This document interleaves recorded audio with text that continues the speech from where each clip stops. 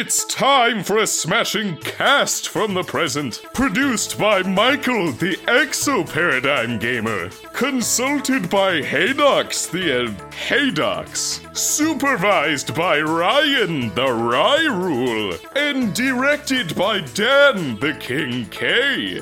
It's the Unversed cast. I guess we should turn to Michael, because Michael's twiddling his little gamer thumbs waiting to talk about. Say the game you want to talk about.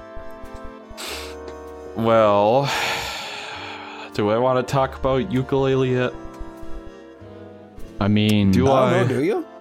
Is it your game of the year? Is it your game of the year? No. It's probably my most disappointing game of the year. Oh. Really? I think I hate this game. Oh, holy shit. People said this game was good, though. I was about to say, I've heard that this one was actually kind of no okay. idea what game they've been playing. I mean, can we get all beef on here? I will say this. Can we get all beef on here? He loves that game. I'll I'm be not flexed gonna give you because shit, he's a Exo, speedrunner. because I'm gonna be honest, I fell off. I was really digging it for a while, and then like halfway through, I was like, I'm good. Like, Okay, so before I rip it to shreds, I will give it credit where credit is due. It looks really nice. In terms of like the story and the sense of humor, it feels like a classic Rare game. No complaints there. I really like the overworld. It's the best part of the game by far. But the problem with that is the best part of the game reminds me of the first Yooka-Laylee, so if that's the best I'm gonna get out of it, I'd rather just play the first one again. I mean, the overworld is my favorite part too, for precisely the same reason. But, you know, what I think... Okay, so there are several problems with it that are really difficult to parse out. But what I really find fascinating about this game and about its success is about how people are talking about, like, it reminds me of DKC. The same people who designed DKC made this, and it reminds me of that. And it really isn't anything like DKC, except maybe, like, if you look at the mechanics are similar. You can do a roll and you can roll off of ledges.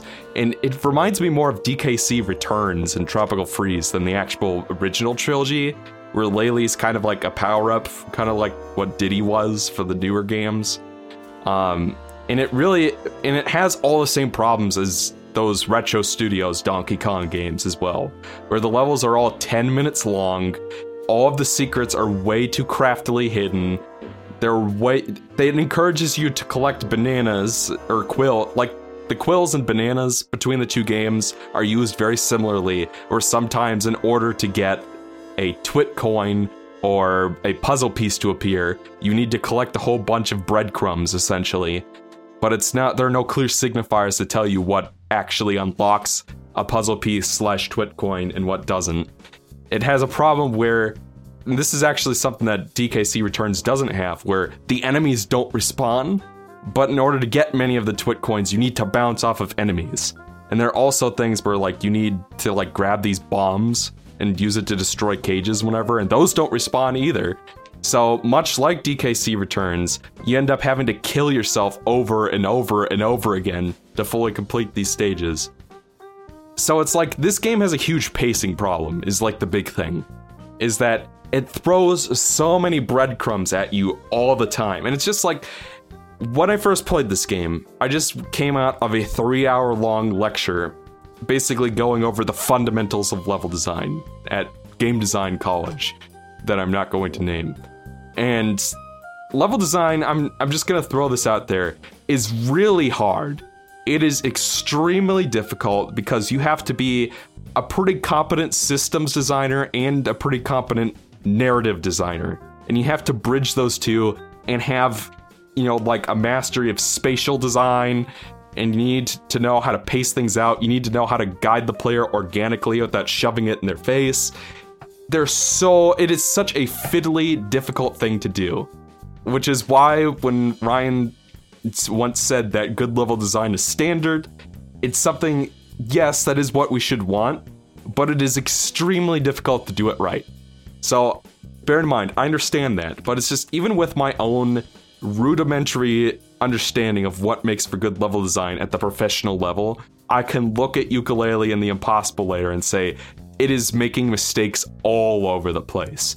And the biggest one is the use of breadcrumbs is so prolific and overused because this game doesn't have a life system, which on one hand is good because it's kind of a dated relic of its time. But on the other hand, ding. Game design. Yeah, but on the other hand, what the breadcrumbs did in DKC, in both the old games and the newer ones, was it was a way to unlock lives. And it was also a way to guide the player. Like, there's so many parts in the old DKC games where they have this, like, limited, tiny frame and relatively large sprites, where they would use bananas to help guide the player and avoid hazards and stuff, or attract you towards secrets and stuff. The problem is that this game throws quills at you, like truckloads of quills at you all the time, where it's impossible to tell what is a breadcrumb guiding you towards something and what's just more shit to pick up.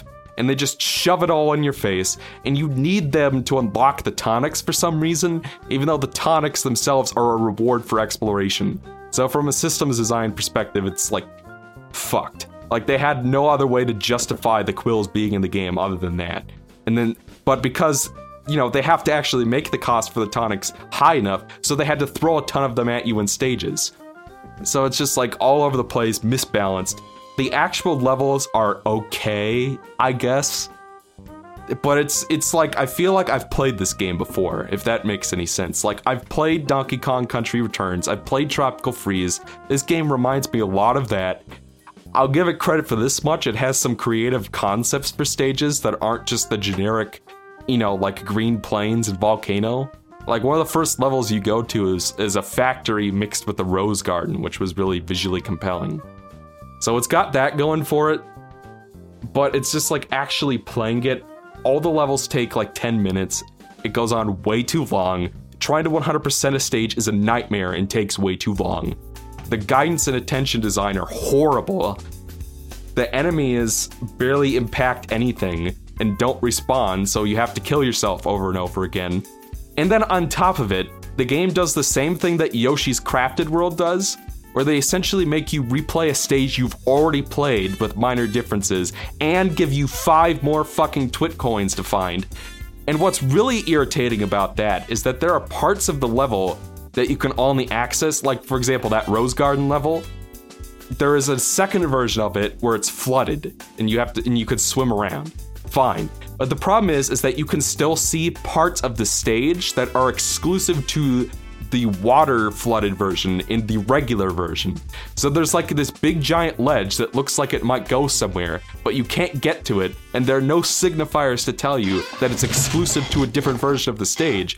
So I spent like 30 minutes trying to get up there, trying to figure out where I'm supposed to go, if I can even get there, and then I give up, only to find out, oh, it's part of a different version of the level. Oh, that kind of design is kind of asinine. That's so annoying. Are you making fun of me? Part of the reason why I fell off the game is precisely because of those issues. Because it was like, I was really liking this game for quite a while. Like, really, really enjoying it. And then at some point, I just kind of like, there's a part of me that was like, why are you laughing? Seriously. Because I just tried to add on to your point. and like a toddler who gets hit with a dodgeball, you said, "Are you making fun of me?" It was like I kicked your sandcastle. I wasn't trying to make fun of you, Michael. I was just adding on to your point. Yeah, but the way you said it was so... You said it with an air of sarcasm. I did. That's just my tone, Michael. I'm so sorry. That was not my intention, but I just... In my head, I pictured a younger version of you with like a hat with one of those propellers and like a lollipop, and I kicked sand in your face, and you just said, "Are you making fun of me?" as I ran away. Listen...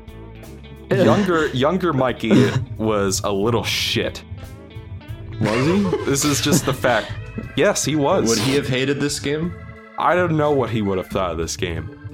I wasn't trying to criticize you there. I was just trying to add on to it. Okay. Holy shit. Please I continue. fell off for like it felt kind of clunky in weird ways. That's part of the reason that I fell off was like I was going for 100% the levels, and I'm like, wow, this level changing gimmick is really cool, and like I like how you have to maneuver the overworld to get the levels to change, and I do like the level remixes. But after a while, it's like, well, you gotta get so many fucking twit coins because you have to play every single level twice, and no matter how drastic the remixes are, it's kind of the same layout. So Yeah. you basically just have to 100% these levels twice with minor variations. Yep.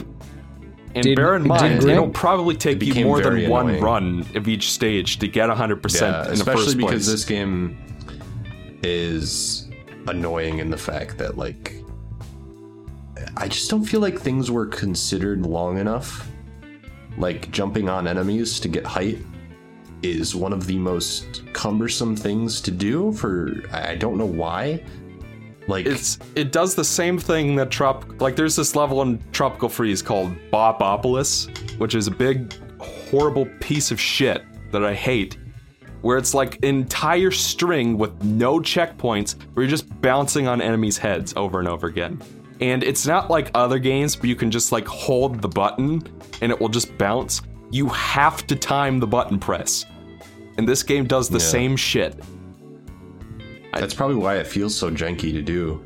And they ask you to do it so much. And it's just I got a question, Michael. And a lot of the time, the enemies don't respawn. Yup. Which makes it even more infuriating.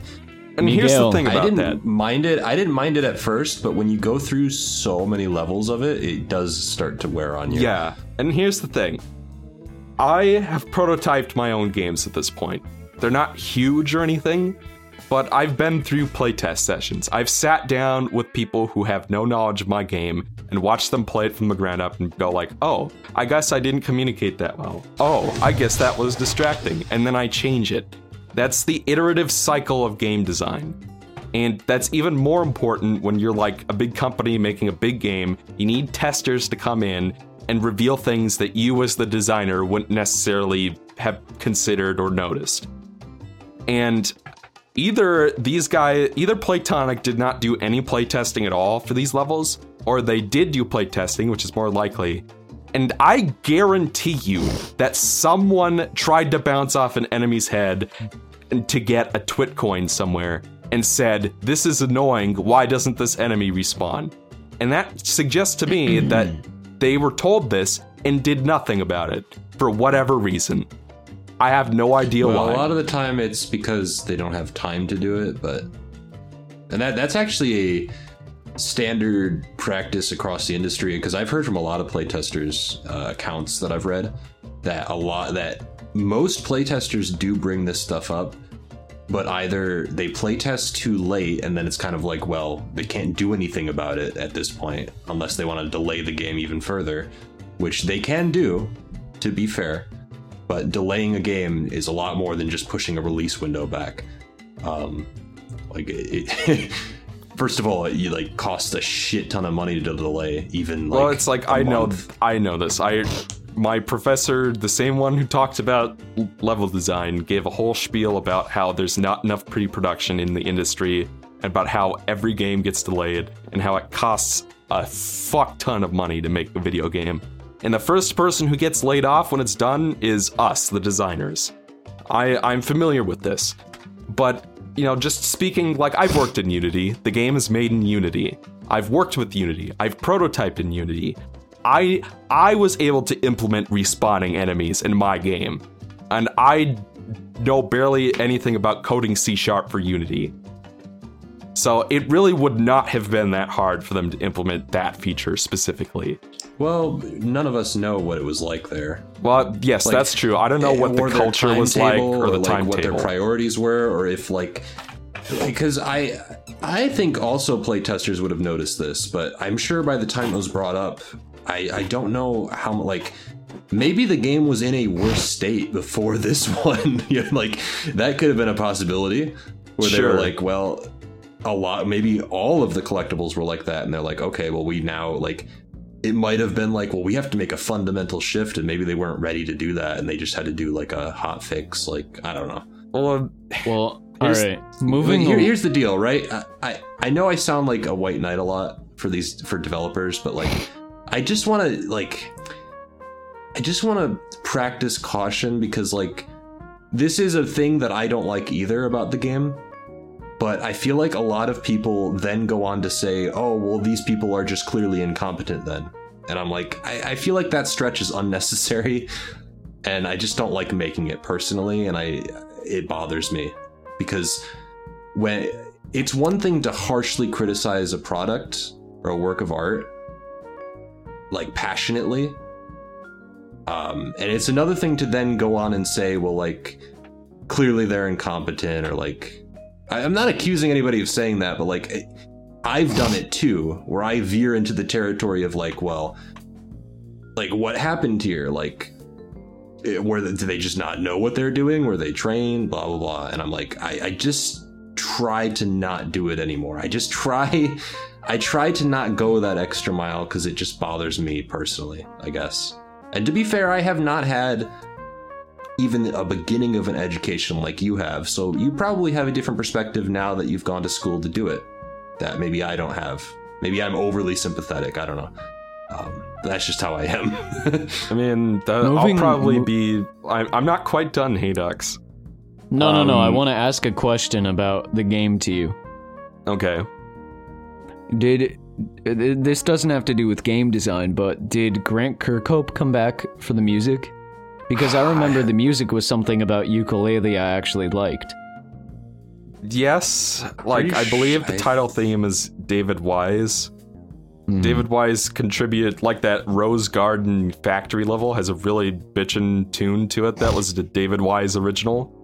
Sounds a lot like Freezing Factory from Tropical Freeze, and it's really good.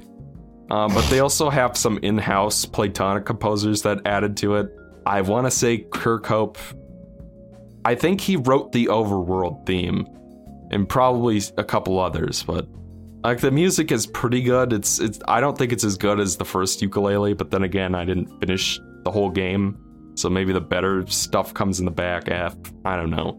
I got to like a level that was like a Web Woods sort of thing, and it was like kind of a boring stage, and there's like a part where you like get shot out of a cannon and have to pull yourself back to capture it to get a twit coin.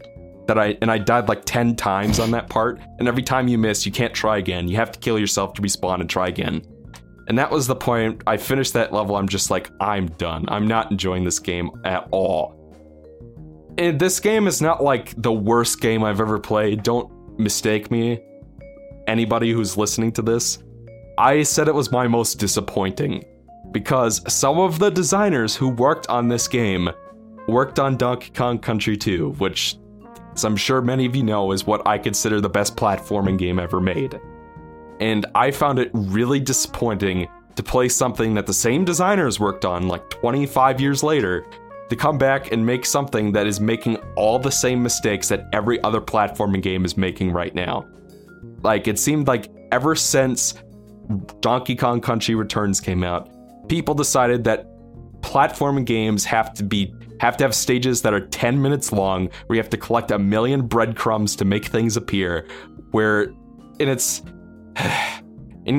has to be like the most annoying chore possible to get all of the collectibles in a stage, where the game just is way too long.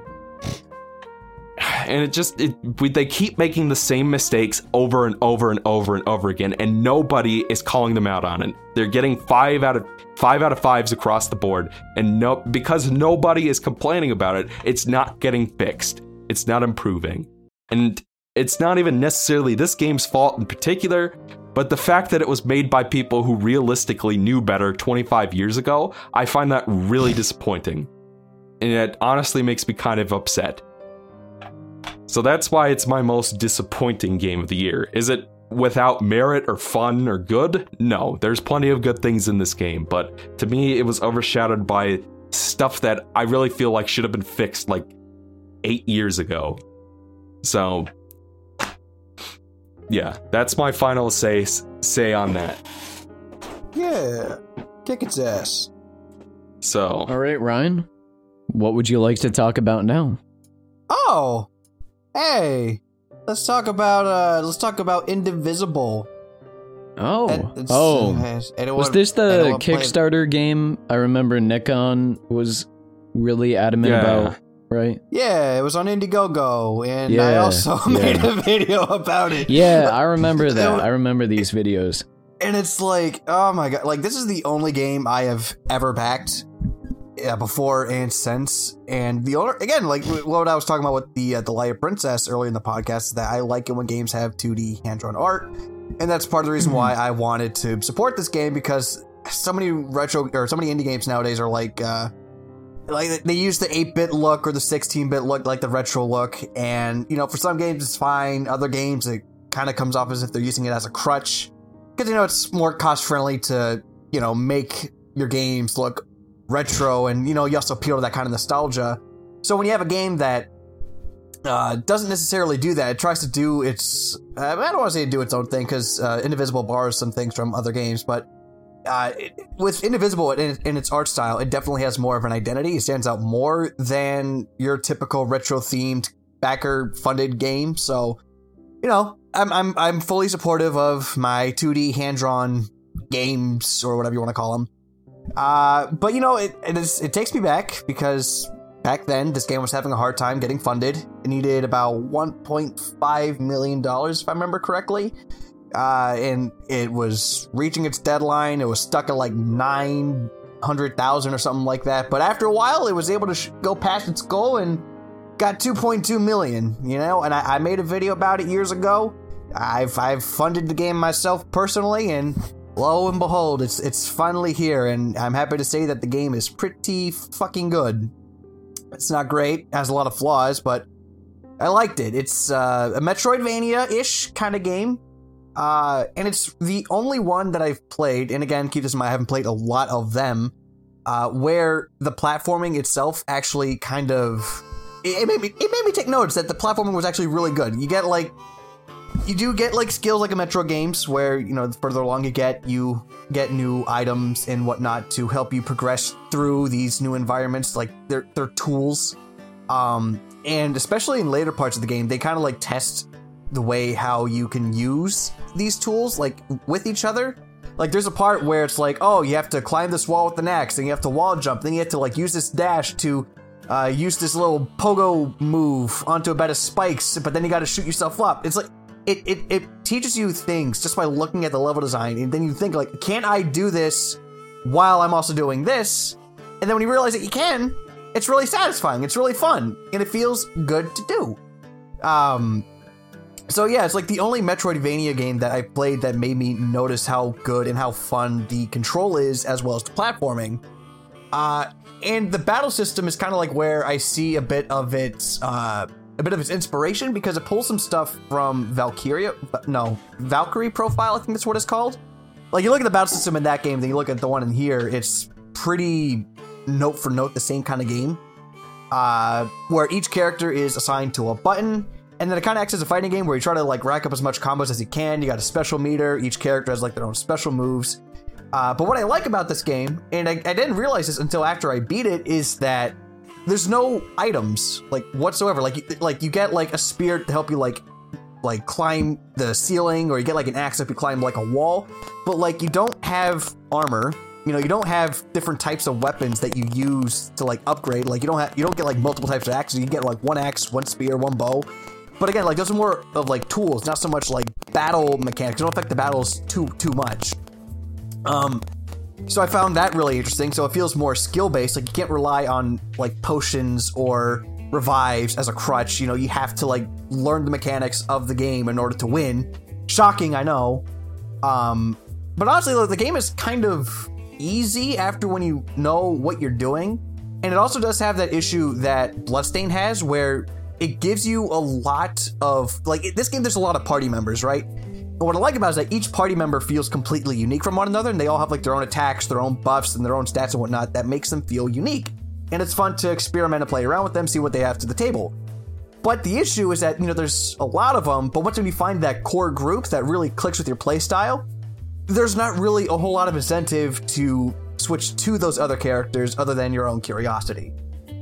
But aside from that, the platforming was fun, exploration was a lot of fun as well, though there is this one part in the game where you are forced to backtrack, and I didn't like that. It kind of opens up, and you think that, oh, hey, look, you can now go to these 3 areas. Pick which one you want to go to. But no matter which one that you pick, you're going to have to backtrack to another location to get a skill. And then you have to go back to that place to progress, and to clear that area. There's only one time where that happens, but it's still pretty lousy. And I heard some people say that this game is kind of a disappointment when you compare it to Skullgirls, because Lab Zero worked on Skullgirls and they also made this.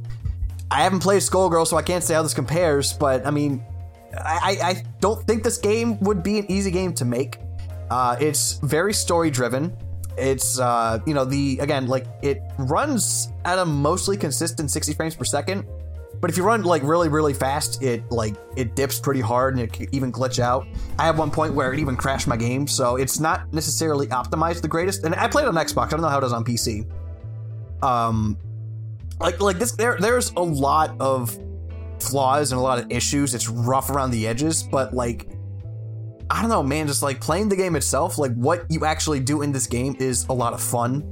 The setting I thought was really cool. It's about it takes place in countries in the East, so you got places like India, Japan, China, Vietnam. All of these places are you explore places that are themed after this, and the story of the game, the themes of this game kind of reflect that. So you got themes of reincarnation, life after death. The characters are really fleshed out. The story itself is kind of cliched in some areas, but the actual events that happen, the character moments, the characters themselves, I thought they were well written. So I really liked this game. I kind of feel if I'm rambling, so I'll wrap it up. I enjoyed this game quite a bit. It was worth the wait. 20 hours to beat, so I think that's fair for a $40 game. So it's on sale right now, so I'm gonna hop that. I'm gonna put that into my cart. So I own it, but I just have not had time. I think you would like it. I really enjoyed it. I'm actually working on a video about it. Make the video. Make the video. Make the video. Make the video. I have 10 more minutes to edit, and then that's it. Yay. So, at the time of this recording, so subscribe to Ryan's YouTube channel. Subscribe to JebTube. JebTube? But this is the only game I ever backed, but I'm glad as hell that I backed it, and it was definitely worth the wait. I really liked it, so yeah. All right. Hey, Docs. My turn? Yeah, what's the game you played? I want to quickly just touch on one that I assume nobody has played. Have you ever played Katamari Damacy? No. Years ago. All right. Katamari Damacy is one of the most unique and interesting games of all time. Everybody knows what it is. You roll up the balls. Oh, you're gonna talk about Watam, aren't you? I'm gonna talk about Watam, made by the same guy. I haven't played it, but I know where you're going. The genius behind Katamari Damacy is Watam. I was really excited for this game because I love Katamari Damacy. It's probably one of my favorite games of all time. And Watam is an interesting experience. It's a game about making friends, essentially. You're linking up with a bunch of different entities in your world, and you're doing a bunch of different tasks with them. So at one point, you start out in a world, you're a mayor with no friends. You get some rocks, they become sentient, and then you hold hands with them and you start jumping around, and you can explode them and launch them into space. And then after you do that, you can turn the mayor into a fruit, and then a fork will come from space and a mouth can eat the fruit and put like, I don't even know what it does. I think it turns it into poop. Yeah, it turns it into poop. So you turn into poop, and then the poop can get flushed down the toilet, and the poop can turn gold, and there are these bunch of different systems at play that are all really interesting. This game sounds like Attack of the Mutant Killer Penguins for the Atari Jaguar. What? What kind of reference? What a deep cut. I know what He's such a boomer. I'm glad. There's that one guy in the comment section. There he is. Well, now I have to look up Attack of the He Killer. referenced my favorite game. I don't even. The Atari? I'm The Atari so fucking Jaguar. confused. Oh, I see. AVGN episode, okay. All you need to know. It is like the most batshit crazy game You ever. derailed the entire. It is. Michael, you're so good. Michael's the best person. He just he understands me on a spiritual level. Like my mind isn't even processing things he says. Like, but they're there in my brain, but they're just not accessed yet. Michael's like Cortana. Watam looks good. It's fun. Although I've never played Katamari. Well, I played a level of Katamari, but Katamari Damacy Reroll is on Steam, and it's on sale. You should all go buy it. But Wadum is really fun, too. That's all I have just to looks say. interesting because I don't know what you really. I don't really know what the objective of the game is, but I'm just kind of interested to see what That's it's the like thing. to play. I didn't either, and there is really no objective. Like, it goes... Yeah, that sounds kind of intriguing to me. It's just like, I just it wonder what rolls that out feels like. different things you have to do. Like, there are different conditions you have to do to advance to the next weird thing that's happening, if you understand. Yeah. It's not like Katamari Damacy where there are levels. It's very much like a sandbox, kind of, but not a sandbox in the way that like you're exploring. It's more so like you're building stuff and you're constantly getting thrown new things to play around with.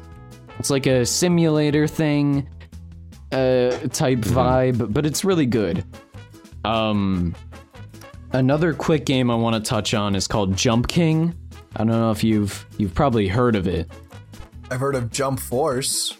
Yeah, we're not talking No, about I've never heard that. of Jump King. Jump King is like Jump. Jump King is this infuriating 2D platformer that's like based around you hold the button and you're advancing up a bunch of screens to try to reach a babe at the top. That's literally what you do. It's fun.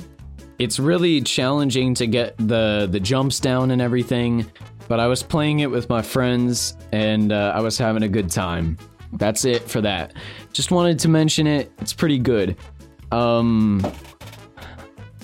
want to talk about Sekiro Shadows Die Twice. Who has played Sekiro? I'm scared of this game. I have a Have story you played about this yeah, game, yeah. actually. Go ahead. Huh? Go ahead, baby. Oh, yeah. So, Black Friday came, and it was a thing, and I saw that Sekiro was in this box thing that said $6. I'm like, I can get fucking Sekiro for $6? Why the fuck not? And so I go there, and by the way, this was at fucking Walmart, by the way. I was dragged to fucking Walmart, I found this game. I'm like, oh, okay, yeah, $6 for Sekiro. Great. And so I go to checkout, and then she scans the thing, and it was like $30. I'm like, oh, excuse me, I found this in the $6 bin. Like, there was like piles of this game in the $6 bin. And she goes, it's $30! I'm like, woo! Okay! Oh! You should have been So that I asshole got that's like, cheap. it's $6, it's $6. I mean, she had like a gap in between her teeth, and she was really nasty and mean. So I was like, you know what, fine, fuck you. Hey, Docs, here's my thing. I wanted to get the hell out of there, because I hate Walmart. We're back at Walmart again. We came full circle. What the I fuck? fucking hated We're it. back to I Walmart. hate that place. Imagine being at fucking Walmart on Black Friday.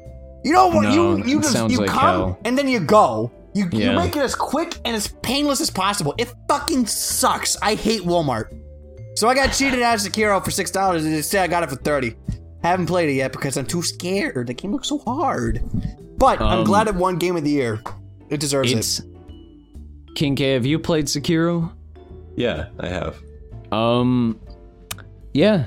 And I thought it was great.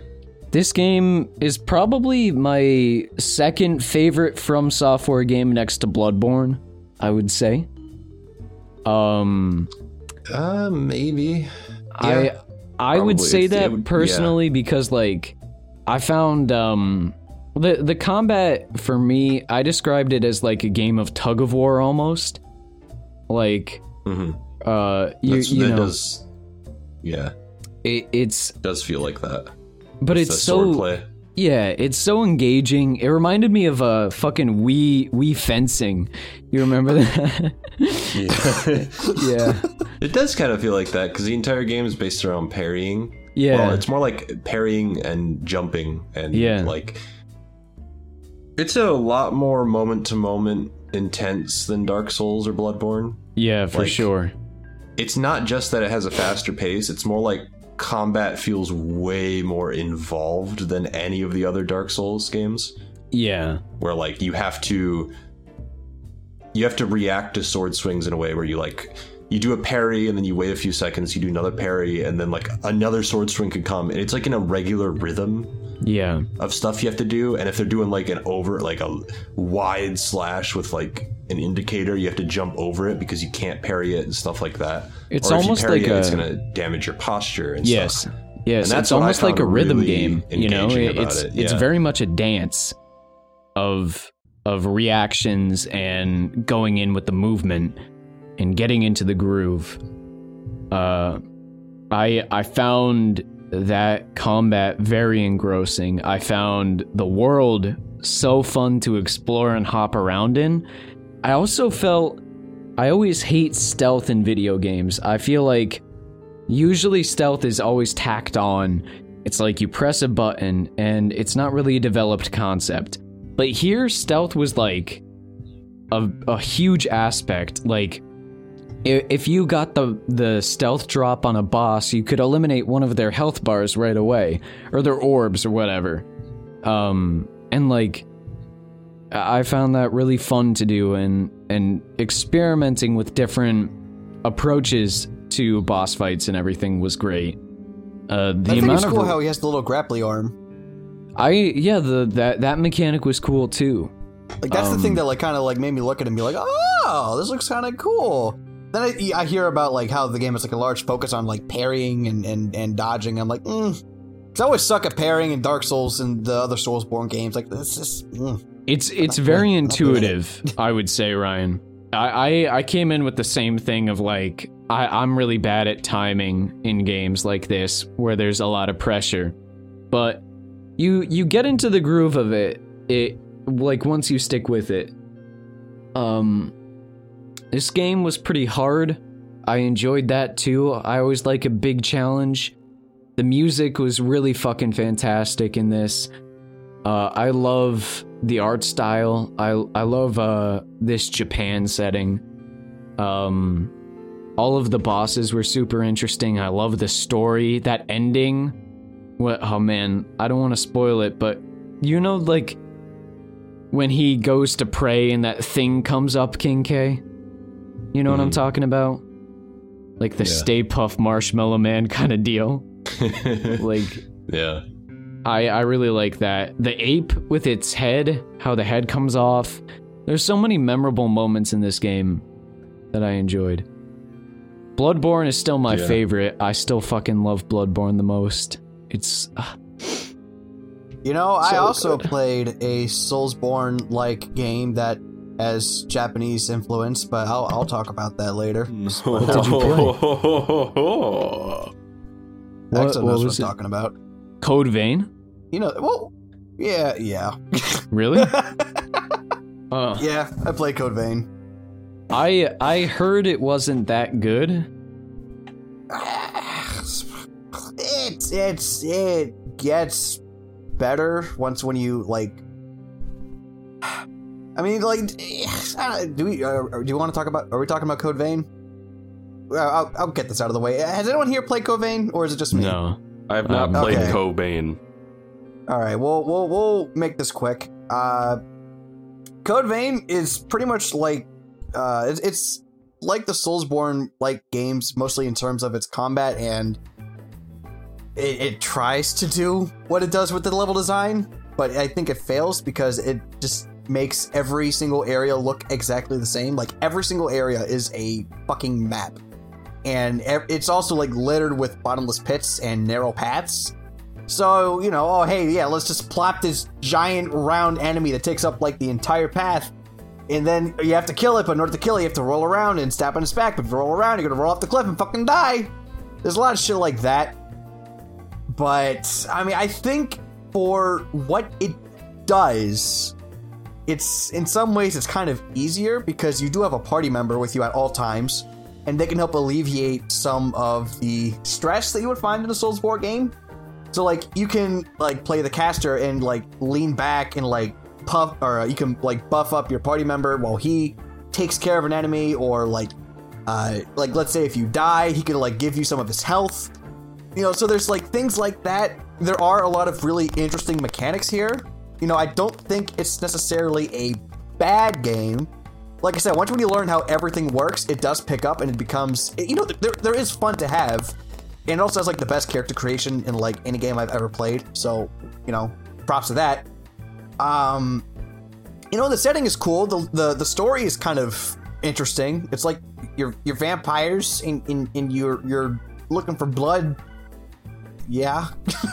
There's, like, a lot more of, like, melodramatic shit that happens in between. But, like, I mean, it's interesting. I'd say wait for a sale, but, like, it's far from a bad game, but at the same time, it's still, I thought it was going to be something completely different, so, you know, it's alright. 7 out of 10. Alright. 7 out of 10. Michael, People love it, though. People love it. Like, people would say, like, this game is fucking amazing. I'm like, I don't know, I don't see it. But, you know, you play enough of it, it's like, nah. You know, maybe some of it was my fault, but, like, you know, there were stupid things in this game, but at the same time, it does a lot right, so it's all right. Go ahead, Michael. Michael, I'm gonna blow a kiss. Ready? Catch it, and then it's your turn. Got it? Caught it. Yeah, I got it. Michael, have you? Question: did you play Astral Chain? Yes, I did play Astral Chain. I haven't finished it yet. Man. I haven't finished it either, but how'd you like it? Well, I'm about, like, I want to say, like, 6 files in. I'm on, like, chapter 7. Yeah, so you and I stopped around the same area. Yeah. Really compelling, interesting narrative. Interesting world, decent characters. It has actual emotions and characterization, and the voice acting's really good. I can see the twist of the third act twist of who the real villain is coming a mile away. They couldn't make it more obvious if they tried, but it's right in the fucking beginning of the game. Oh yeah, but there was a moment after that where I thought, well, maybe he won't be the main villain after all. But then there was, like, another scene, like, after, like, the 4th level where it's like, oh yeah, he definitely is. But yeah, I mean, it's interesting to see how far Platinum Games has come since it started making games. I mean, it's not like Bayonetta was, like, a shoddy amateurish production or anything, but Astral Chain really does feel like they're spreading their wings somewhat and growing as a company. The combat has some interesting elements to it where you essentially have these summons, and you can unlock more of them as the game goes on, and they each have different special abilities, and you can upgrade them and clean them like Pokemon or something. You can even give them little colors. You can make them, like, red and I haven't unlocked any of those yet. I don't know where you get them. Really? I don't know. But like, you can unlock like an empty slot for them, and you can just make them like whatever color you want. Oh, yeah. I guess I haven't figured out how to do that yet. But the combat. That's one thing I like about this game, though, is that it, like, there's a lot of just, like, little things you can find in the nooks and crannies, which is kind of weird for a Platinum game. Like, this game is a lot slower paced than you'd think it'd be, but then it gives you a lot of time to explore these areas, talk with the NPCs. There's a lot of world building. Yeah. You know, like it's telling you, no, take your time, pick up that trash can. You're a good little cop, so you put that in the recycling bin. You know, I like that kind of stuff. There's a lot of side quests and stuff. You know, you wouldn't expect from a Platinum game, but lo and behold, it feels very fleshed out. The game's combat is a little weird. Like, you only have one attack button, but at the same time, you also have your summon, your legion, and you could do kind of interesting things with that. Like, you can use the astral chain to like tie enemies up so that they can't move, and then you can like go around and hit them in the back for critical damage. You have like your weapon can transform into multiple configurations. Like, you have one that's like a gun, you have another one that's kind of like a fast strike, and then you have another one that's like a buster sword that does more damage.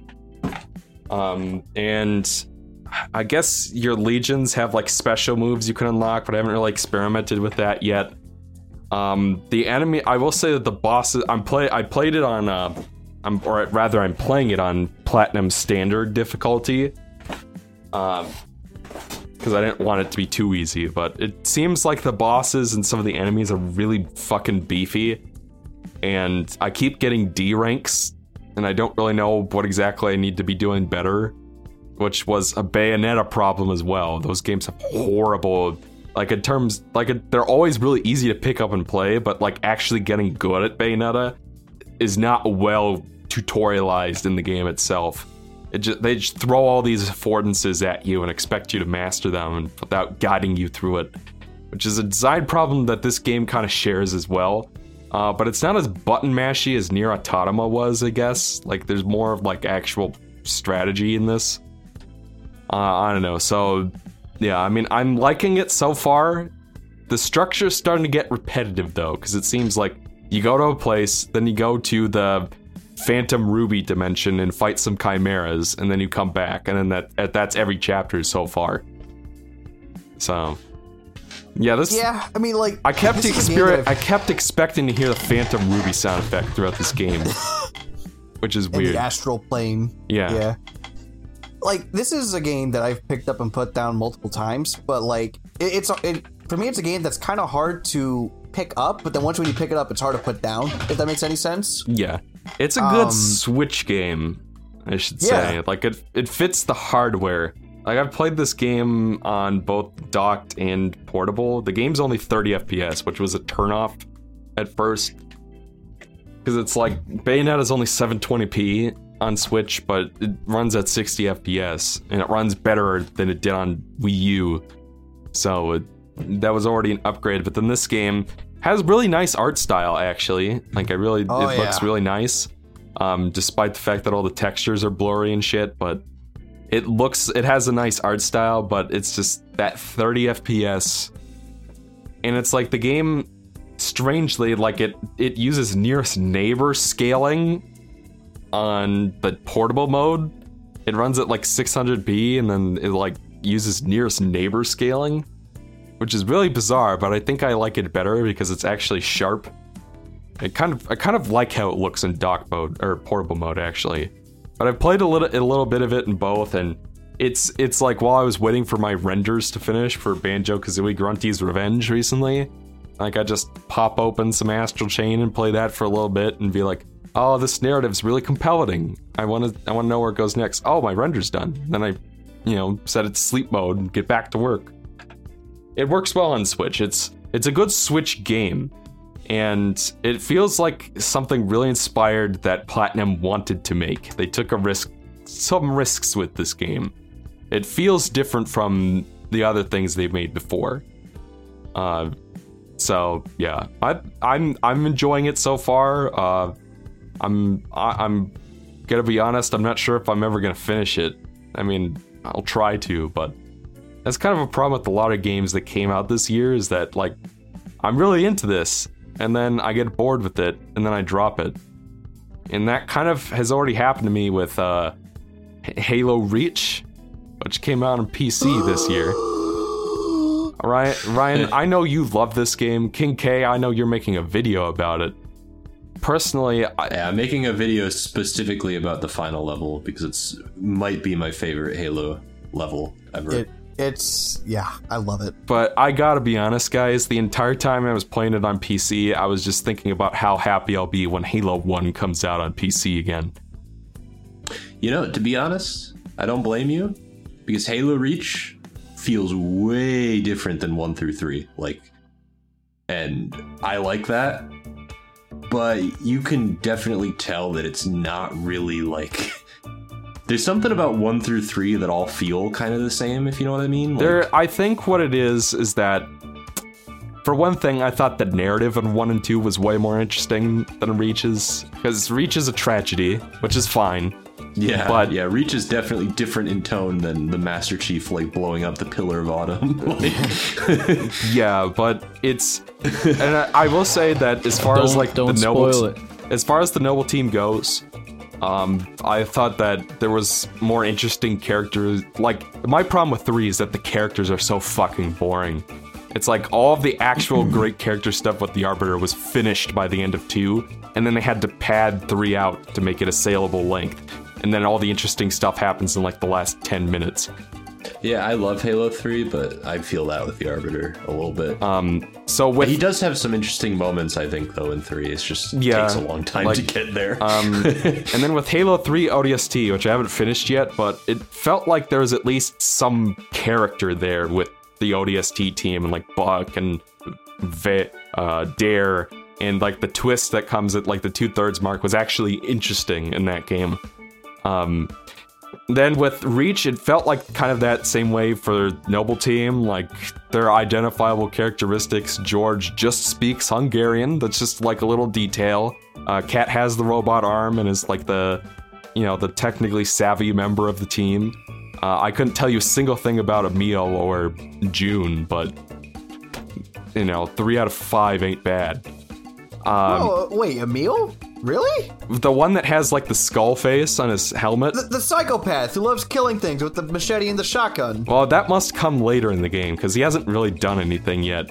I got to the level where you go into the longsword and fly around in space, and then I ran into this glitch where, essentially, I died just as the checkpoint set in. So I kept respawning and dying over and over. It's well, I guess I gotta replay the whole level. But it's just the game, it feels like Halo 1 and 2 are games with very simple mechanics, but they give you lots of moment-to-moment decision-making and affordances that make it interesting. It's a textbook case of an elegant game. A very simple game with very simple systems, but you're always kept on your toes with heavy tension. And it has really good narrative in both of the first 2 games that keeps pushing you forward. With Halo Reach, it feels like we've had the fundamentally same mechanics for 5 games now, and the new Spartan abilities honestly aren't that interesting. I barely use them. The weapons are the same thing we've been using over and over again.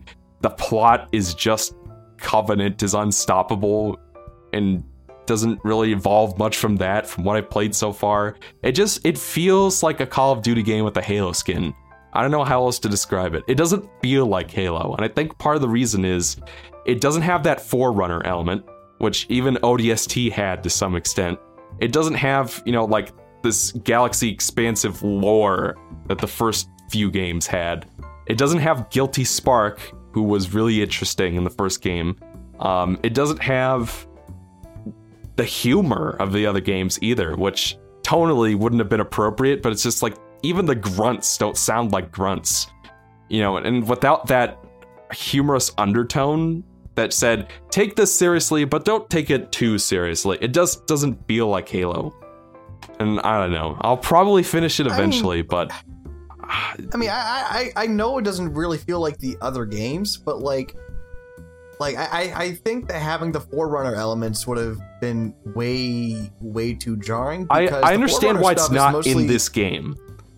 It's mostly associated with the Halo ring itself, and this is more about the focus on the actual planet Reach and the story happens there. I'm gonna be honest with you, Ryan. I don't care about Reach. It was just background detail in the other games. I didn't need a whole game about it. That's fine. I get it, but like I remember King K was even talking about this too, where it's like, it's, not every Halo game needs to have like the Master Chief or the Halo rings or the Forerunner stuff. Like this is a story in the Halo universe, and that's also part of the reason it's why like I like it so ODST much. didn't It's have its own rings thing. either, but it did have the Engineers, which was something. Yeah, that's fair. But again, it's a story set in the Halo universe. Yeah, it's just the one that I gravitated towards. One thing I also like about it is that the I'm dying. The Spartan that you create, because like the thing is with this game is that in the beginning of the vanilla Halo Reach, the first thing that you do is you customize your Spartan, right? And then that's the Spartan that you use in the campaign. But in this Master Chief re-release or whatever, this new version of the Master Chief Collection, you don't really get to do that because the unlock system, the progression system, completely sucks ass now, and it highly limits your customization choices, and I hate it because like I think that's also part of the reason why I enjoy Halo Reach so much, is because it's supposed to be like, no, you are Noble Six. Like you make your character in the very beginning of the game. You got to customize the way how he or she looks, and then that's you. Like you are playing as this character. You're watching all of this unfold, and without that customization, I think it loses a lot of the impact that this game would have had. It would have it wouldn't have made, for me anyways, that last mission. It wouldn't have that kind of impact that it would have had because it's you in that situation. I don't know if I want to spoil it for you, XO. I don't know if you even know what happens. I know what happens. I've seen your top 10 favorite games list. Yeah, like I don't want to like I don't know. Like if that wasn't me, if I was just playing as some Joe Schmo, like it wouldn't have been as impactful. So it's like I was the one who did that. It was me. So, but I get it. I don't think it's a game for everybody, but I love it. It makes me feel things. Yes. But I think I felt more for the Arbiter in Halo 2. That's all I'm going to say. That's fair. So, yeah, that was Master Chief Collection. Luigi's Mansion 3 is something most of us have played, right? It's a game that I actually want to play, which is weird coming from me because I thought the original Luigi's Mansion was boring as shit, and the second one looked so bland. But this one actually looks pretty darn good. And I think it's the best Luigi's Mansion game. Man, Michael, I would agree with you honestly. It although one is still like up there in terms of one of my favorite games due to nostalgia, in terms of how this game is designed, presented, and especially the co-op option, it's I would agree with you, Michael. Because it really does feel like a marriage of the first two games in a way that removes the weaker aspects of both. Because it's like, and it really does feel like they responded to all the criticisms of Dark Moon in a constructive way. And like, if you want boss ghosts that actually look distinct, those are back. They don't talk or anything, and they don't really have any character, but they tried. They look different. The boss fights in this game are actually very, very good, I will say. Like, all of the portrait ghosts in the first game were just, solve some little mini puzzle and then suck them up, and then that's it. Whereas every portrait or boss ghost in this game has a unique boss fight that's actually really clever and interesting. Except for when you're fighting Cletus in the sewers, which was the worst thing ever. I know his name is actually Clem, but come on, his real name is Cletus. Yeah, that boss sucked, but everything else I thought was pretty solid, and I liked from the story is kind of iffy, but it's better than Dark Moon's, where they like try to pretend that King Boo coming back is some kind of big impactful twist, but you know it from like frame 1 of the game that he's in the game, so it has no impact at all. And then the fact that EGAD just sold his painting gallery between games and then forgot about it is so stupid. They don't do anything like that. I liked that they actually tried to have a secondary antagonist that had some character. Like Kellen Gravely, actually, like, you know, she looks like Samara from The Ring in reality, but she like uses makeup to like cover it up. It was something. Her boss fight was really good. I liked, like, we're back to one mansion again, but in terms of variety and making everything feel distinct, this is the most interesting setting of any of the 3 games. They completely took out, like, the first game had the area clear screens. Like, whenever you beat, like, the big boss, it would go to that screen where it would tally up your progress. And then Dark Moon obviously brought that back for the mission structure. They got rid of that altogether. It's one cohesive, uninterrupted experience. And it's like, now that I've played that version of Luigi's Mansion, it becomes easier to understand why people didn't like it in the other games. So they improved that. This game looks fantastic. It is the best looking game on the Switch by far. And it actually runs at 1080p and 720p in portable mode, which I thought was really impressive. But does it run 60 frames per second? It runs at 30, but it's a really smooth 30. Like, I couldn't... The textures are really sharp and nice. The animations look fantastic. Like, Luigi has never felt more alive and more real than he does in this game. And the same thing goes for Mario and Princess Peach, too. I like when Mario says doggy. Doggy! And Polterpup is still, like, the most adorable, though. He reminds me of Gabe. I saw the animation of Egad running when he was following Luigi. Oh, and yeah. That's so like, good. what the fuck is he doing?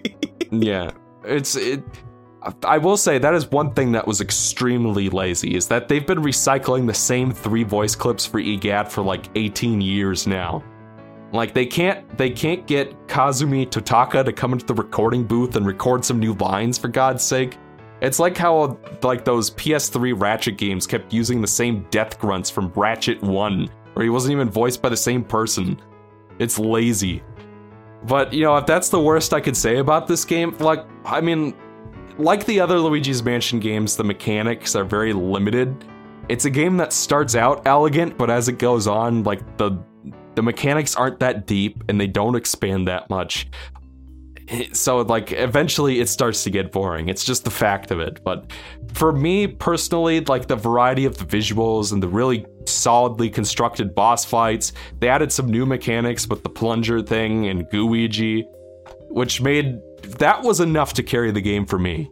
And it was just long enough that it felt like it's longer than the first game.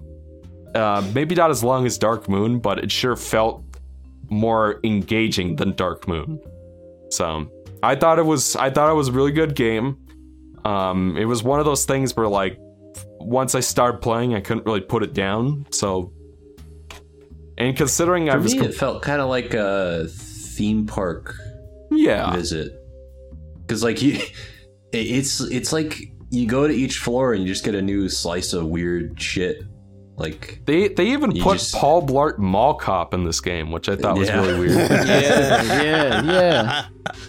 It's got a lot of personality, and I love going to a new floor and being like, well, what's going to be on this floor? And it was just a nice little surprise box the entire game until you get to the end. And yeah, and I really like what they do with Gooigi and some of the puzzle solving, and I really liked getting all the secrets as well. There's some really well hidden secret gems. I am genuinely excited to play this game, and this is coming from your avid Mario hater over here. So I think this is one that maybe could even win you over, Ryan, because the thing, I saw the trailers for this game and I thought it looked like, you know, it looked whatever, looked like Luigi's Mansion.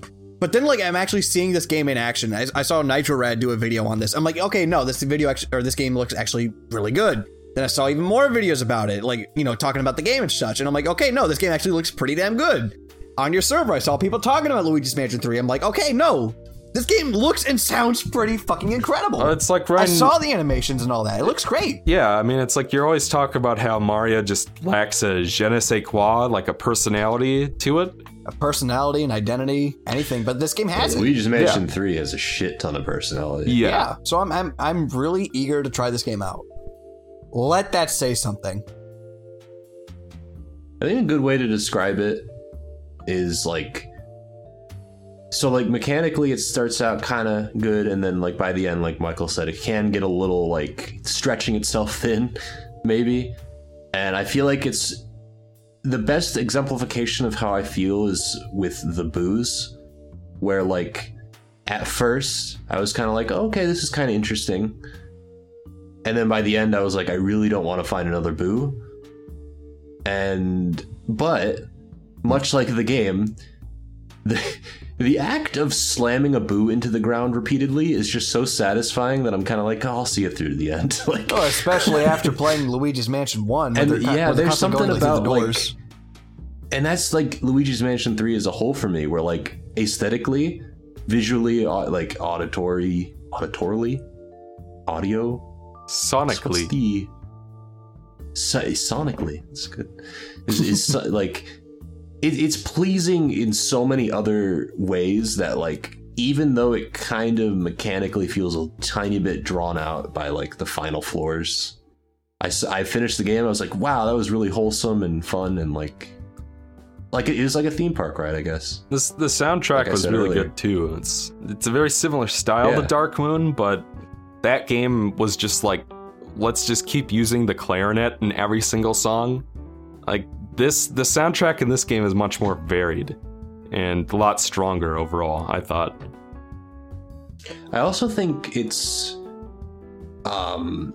carries a lot of ideas from 1 and 2 and just kind of like consolidates them better. Like across both 1 and 2, there are just more bosses, like in total. Oh yeah. And I think almost all of them are interesting, as opposed to like 1 and 2, where like some of the bosses were interesting and some of them weren't. And in 3, they're just like, well, almost every boss is great. And I'm, well, except for Cletus in the sewers. That's the only exception. I thought Cletus was fun. You thought constantly but slamming into spikes and having to reinflate that stupid duck was fun? Yeah, because I slammed into the spikes like a few times and I was like, okay, let's be careful. That was like the only part of the game I died on. Twice. I liked the challenge of trying to use Gooigi and Luigi at the same time while Cletus is like chasing you with weird mines and stuff. I don't know. I guess I just like the way that thing controls. I did not. I thought that rubber duck controlled like garbage. I really like that floor, to be honest. I especially like the rest of it was okay, but regardless, it was a good game. I recommend it. It's like, I don't know if I'd say it's my favorite game of the year, but it was the most charming and the one that actually attracted my attention enough that I finished it right away. Whereas everything else, like even the things I liked, like Astral Chain, I'm not even sure I'm gonna finish Astral Chain. So, all right. Well, hey Docs, what did you think about Luigi's Mansion 3? Pretty much the same. The only thing is that I thought some of the co-op was okay, pretty fun.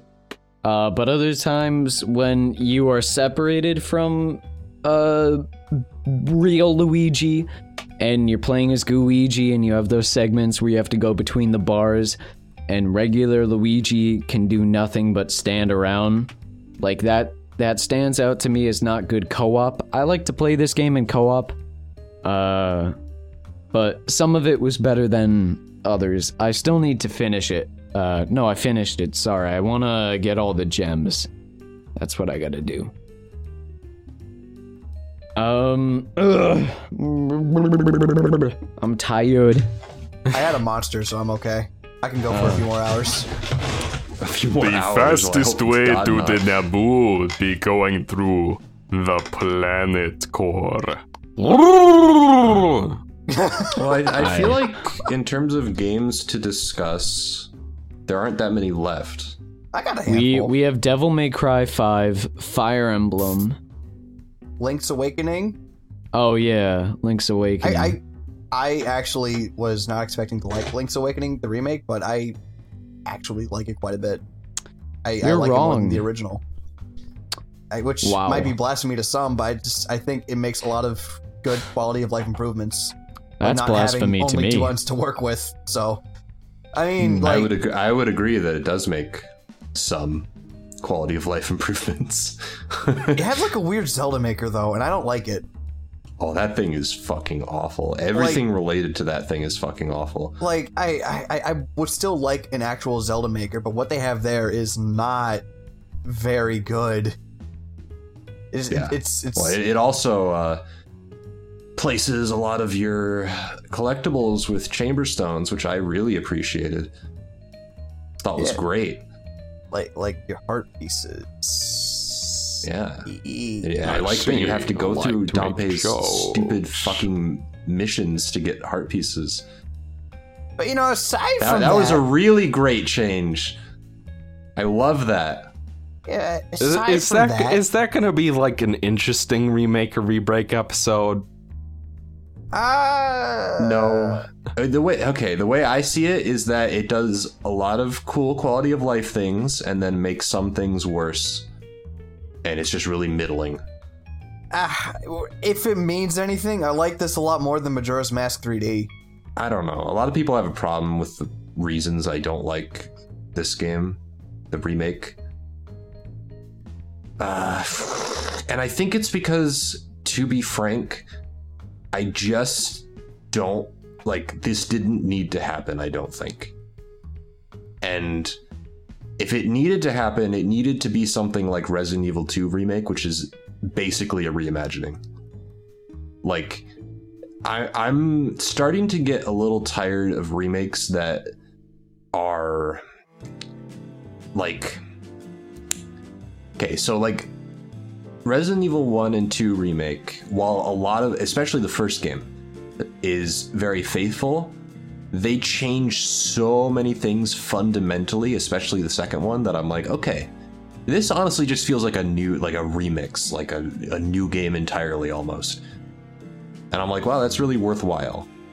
And then sometimes you get remakes that are like Link's Awakening, where it's like, yeah, you don't get a text box when you walk into a rock without the power bracelet. Like, that's good.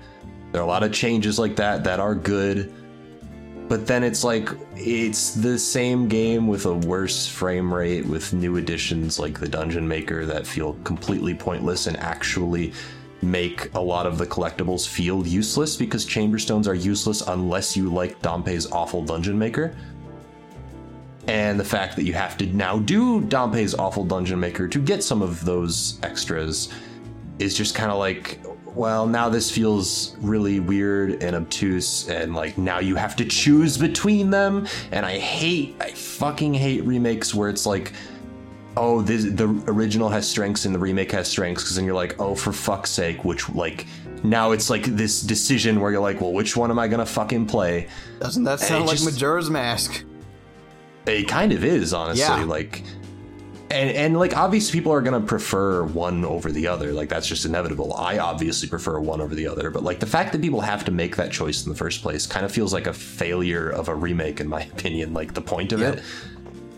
I mean, the way Where, how like, I also see it, like with Majora's Mask, is that you have the original for like the more dedicated, the more hardcore fans, you know, the people who grew up with it, and then you have Majora's Mask 3D for the people who didn't grow up with Majora's Mask, or who couldn't get into Majora's Mask when it came out, but it made it more accessible. It made it easier. It tweaked some things that hardcore fans like myself disagreed with, but at the same time, it got people to experience the game in some capacity. Which, You know, I'll say I can something appreciate. actually, Ryan. Yeah. I'm also critical of Majora's Mask 3D, but I don't think I ever truly understood, like, the perspective of that debacle of, like, people who didn't like the remake until Link's Awakening happened, and I'm like, okay, I understand now. Like, because the problem is I played Majora's Mask 3D first. Right. So I did not have that lens of, like, having played the original first, but I played Link's Awakening before the remake, and I'm like, oh, this is like, some of it's better, but a lot of it completely misses the point. And I'm like, I can kind of see why people are a little peeved at Majora's Mask 3D now. See, you know, one of the fun thing about that is I also kind of see the inverse now of Majora's Mask 3D, because, like, I mean, I still don't really care for Majora's Mask 3D, but after playing Link's Awakening, I'm like, okay, no, I kind of see why people would like Majora's Mask 3D or would appreciate it because, again, it's a more accessible version of the game that's, easier to manage, and it gets people introduced to the story, the world, the characters, in a way that they probably couldn't before. Like, I've picked up and put down Link's Awakening on Game Boy, like, multiple times, but with this version, it's flawed up the ass, technically, and also in terms of, like, with how it hands out your collectibles, but I'm digging the story in this. Like, I dig the story. I like the dungeons for the most part. Like, I'm having fun with it. So, I think it's people weird. confuse, like, my distaste for the remake as, like... Because I love Link's Awakening base. So, like, of course, the remake, when it does things identically to the original, then yeah, I guess technically I don't dislike it because I love Link's Awakening. Like, there's nothing about the actual dungeon design that's changed, so I'm like, yeah, that's still good. But, like, I think people need to understand that you have to intensely scrutinize these, because it's the same game, but with changes. You almost have to intensely scrutinize, because, like, that's the only frame of reference you have, is the same game with changes. So you can't compare the same game. You can't compare, like, oh, the dungeon is the same. Yeah, the boss is the same, the story's the same, blah, blah, blah. You have to, like, really dig deep into the changes and what they mean to you and which is your preferred version and stuff like that. And then, like, I made the video on it and they're like, why are you so harsh? And I'm like, because, like, I don't like the remake. Because there's a clear preferred version for me that is not the remake, and that's why I have to get so down and dirty in the details, because that's all there is to discuss. I don't know. It wasn't something I was ever asking for, but at the same time, if it didn't happen, I wouldn't be experiencing Link's Awakening as much as I am. So I can respect it. Like, I get why diehards won't like the game as much, but it's getting me into it. So. I just feel like it's especially concerning when, like, Nintendo is, like, almost staunchly opposed to releasing old video games on their Switch console. And it's infuriating. And, like, sure, you can get Link's Awakening on the 3DS still, but, like, if you want to play it on their current gen console, there's only one way to do it. Yeah, and that aggravates me. Yeah. I mean, it'd be one thing if it's like the Master Chief Collection, which is just an enhanced port. Well, actually, I don't know. Is it an HD remake? I don't know. I don't know how extensive that thing is. I've never delved into it, but it seems like it's an upscale. Maybe they changed the resolution. It depends like that, on the game. Like, how about specifically like Reach? Because that's more what I'm Reach, talking. Like, yeah, that's just an enhanced port. Reach does not seem very changed. Like, it seems very similar. Besides the unlocks, I want to say they ported it to Unreal Engine, but that's about it. It's not like the Halo 2 anniversary where it's like a flat out remake.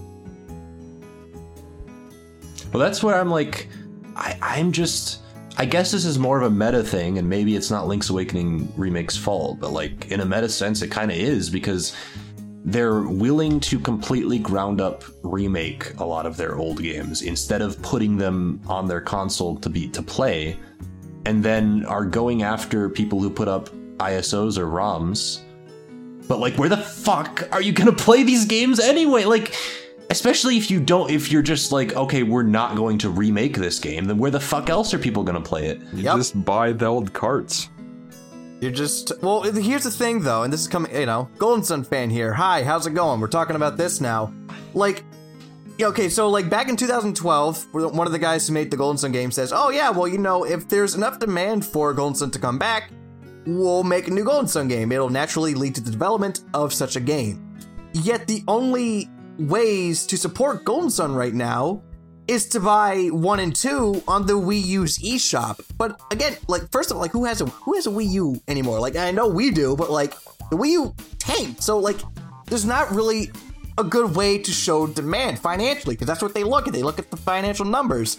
Golden Sun isn't on Switch. They didn't put anything on Golden Sun on the 3DS. Like, no, nothing. So it's like, we can't really support these lesser known games. Like, like there's not a way to play those kind of games on these consoles. We can't show our support, we can't show our demand. So now they're just left to rot.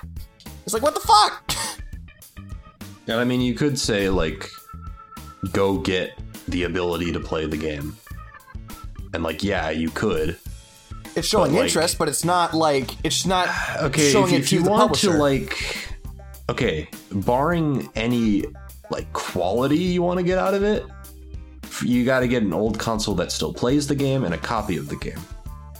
And you got to get the right components to play it on your TV. Depending on what kind of TV you have, that might be more difficult than it could be.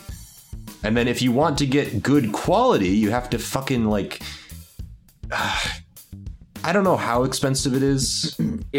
But, like, I am so disinterested in doing shit like that I'm just like, for fuck's sake, just release it on a modern fucking console. But the problem is like, that when they do, they always fuck it up. You know, it's like you're looking at I like the in Zero my X experience, ZX like, Legacy Collection is coming out soon, and it's just like, we have a pixel perfect filter, guys, but it's not an integer scale, so there you have uneven lines, and it's like they always screw that up every time, and it's just like I can't play that shit either. I don't think that's a common thing for me. In my, like, a lot of these re-releases and upscaled ports and stuff have not had those kinds of problems for me. And I'm willing to say that something like what Nintendo's already done for the Switch is good enough for somebody like me and probably a majority of people. I think that what they have on NES and SNES is, like, exactly what I want. Like, that's good. It's just that they barely fucking do it. It's like a fucking desert. Like, it baffles me. It legitimately baffles me how slowly they've done it. And I guess, like, it just, yeah, in a meta sense, maybe that does contribute to why I'm down on Link's Awakening Remake, because I'm like, they're not going to make these old games available to play. They're going to pick and choose which games to remake from the ground up, and that's your option, unless you want to go drop it however much on, like, whatever you need to play these retro games, and it just bothers me a lot. I mean, for, like, Game Boy games, all you really need is a Game Boy Advance SP. Yeah, for specifically Game Boy games, but that takes up, like, a very small share of Nintendo's library. So, Well, I mean, And it's with like, just even a Game with Boy this- Advance SP, you could play every Game Boy game, every Game Boy Color game, and every Game Boy Advance game. But then even then, like with the SNES collection that's out on the Switch right now, the online thing, it's like, I don't even think the Donkey Kong Country games are on there, first of all. Earthbound isn't on there, Chrono Trigger isn't on there. And it's like, you think that these will be things that you put on day one, but nope, now we have to wait another 6 months for them to put them on, if we're lucky. It's like, why not just put... Yeah, why I mean, just I'm not buy going these to sit games? here and tell you that what Nintendo is doing is, like, as far as re-releasing these games for people who don't have the hardware, I'm not going to tell you that it makes any goddamn sense. Like, clearly they are doing what King K is suggesting, which is that they're specifically droughting this content so that they can dredge it up and remake it. Like, I'd believe that. But, I mean, I guess as a retro collector, like, some games are just way too goddamn expensive right now. But, like, the Mega Man games, for what they are, you're paying like $60 for a cart you can finish in an hour.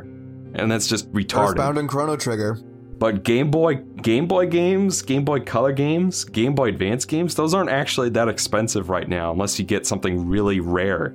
Like, I just found Densetsu no Starfy 2 at my local watering hole for $10. And that's an import game. I mean, the imports are usually a lot cheaper. I mean, I found an import for Chrono Trigger for like well, $20. in this case, it's an import of a game that was never released in the US. That's fair. So, like, what I'm saying, and I'm like, Zelda games do tend to be more expensive. Like, every time I see Links to the Past on SNES, it's usually about $40. But that game, I think, is probably worth that price. Like, I don't really see Link's Awakening around that much, honestly. So I guess, but it's like, in terms of portable stuff, it's usually pretty affordable from my experience. It's usually more NES stuff that's really expensive right now. Like, especially if you want to get a good game on NES. And, you know, good is relative on NES. Just, it's like something like Contra or Super C costs like $40. You know, and it's like if you want something that's really good, like Lil Samson, you gotta pay like $700 for that shit.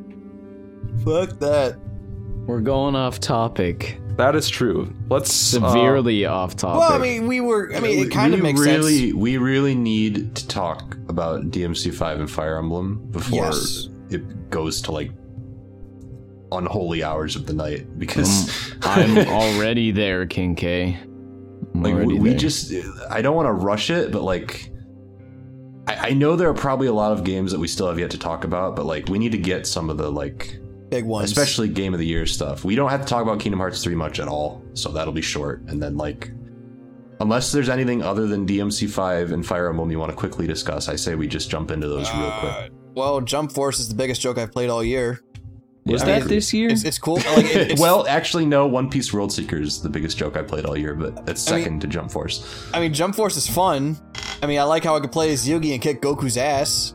Yeah, I think there's a because visceral that kind makes of, sense. Like, if I was still 12 years old, I would like love the shit out of this game. And I in mean, that way, my like 12-year-old self kind of comes out when I played a few hours of it, but it's also like, as a game, it's like, no.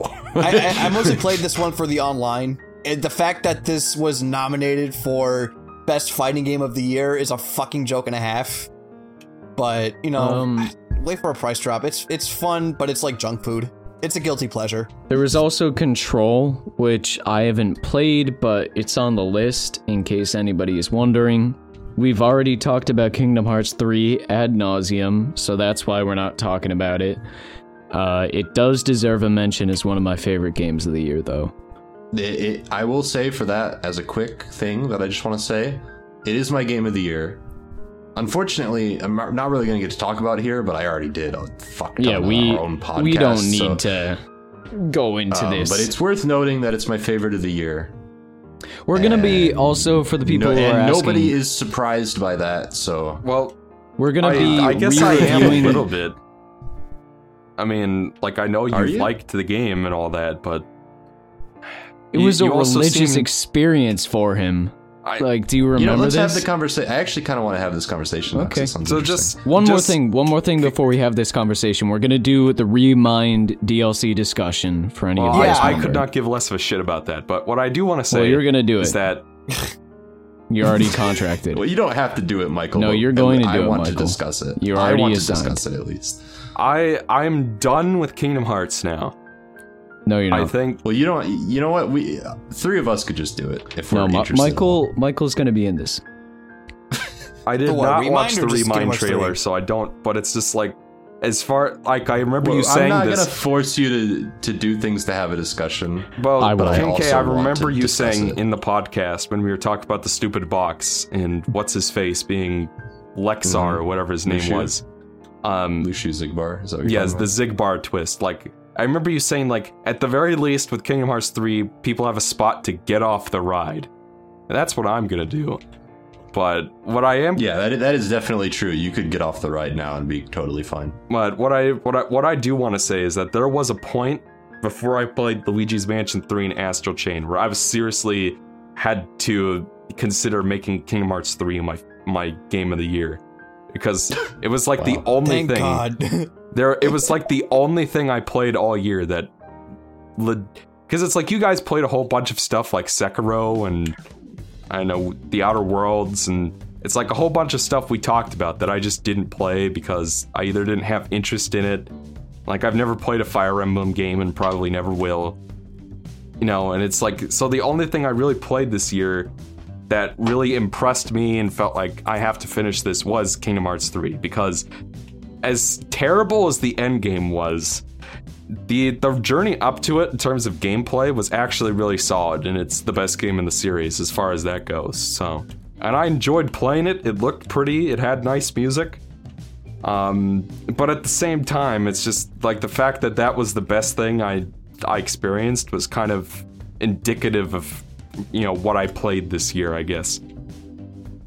But, you know, that said, I remember you really enjoying Kingdom Hearts 3 King K, but I'm still kind of surprised that you enjoyed it that much I guess, because it seemed like you did have some reservations with it. Oh, I certainly do. But I guess you have to understand that I harshly criticize a lot of the games I truly love. And I think it's indicative that games like, what's a good example? Like, maybe Yooka-Laylee and the Impossible Lair. Well, I was a little negative on that, but like, there's some games I play and I don't have too much to say. I'm just kind of like, oh, that was good. Like, not to diminish their value or anything, but like A Short Hike, for example. I really loved that experience. I got a lot out of it. I think it has a cool message. It's got really good dialogue, but like, I'm not sure I would ever dig super deep into it. Whereas with like Kingdom Hearts 3, I'm like, there are extreme highs and some lows that make me a little bit angry. But there aren't that many lows, first of all. And the lows are like Kairi and like, it's been a hot minute, so give me a second. It's like, I haven't fully played the game since January, so like it's a little fuzzy. It's like I recall it's like Kairi, and there was like another big thing that kind of bothered me, but then like, oh, it was Naminé. That's the other thing. Is Kairi and Naminé as a whole, just everything about them, I don't think was handled well. But then you get to like, well, I legitimately enjoyed all the Disney worlds, some more than others, yeah. But like, I legitimately loved playing through them all. I loved the like Woody and Sully stuff and all that, and like the final end game stuff was like, it was surreal, the amount, like how much I enjoyed all of the stuff that was happening there, and how like emotionally charged I was, and just how like, you know, so like, yeah, I guess I can understand, like I have said some things about it that are less than good, but to be honest, Kingdom Hearts as a series is so like lopsided that I say that about almost every game in the series, and yet even like Birth by Sleep, which I don't see as like super great in terms of like, it's not as good as KH2 or 1 or 3. I still consider it one of my favorites, even though it's incredibly fucked sometimes. So yeah. There's my short KH3 thing. Okay. So now, I mean, honestly, with me, like with Kingdom Hearts 3, like the more, like, I kind of understand what Jay's reviews would say about Sly 4, where it's just like the more he thinks about it, the worse the game gets. And it's like, I tried telling myself, like, you know, no, the gameplay was fun. But then I can't remember anything that happened in the worlds. Like, I remember the Pirates of the Caribbean world, but that's really it. That's the only thing that like sticks out. The worlds they were boring to me. The bosses were boring. The way how they told the Disney stories was like in like the Frozen world and in the Tangled world was incredibly half-assed and underbaked.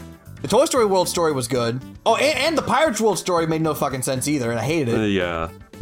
And then there's like, you know, you get the impression that you get to explore Skalad Kalam, and then you don't, and then you think Kairi's going to do something interesting, and then she doesn't, and then the more I think about it, the more bummed out I get. And it's not like as if I went into this game arms swinging. I didn't want to hate this game because I wanted this to be my game of the year.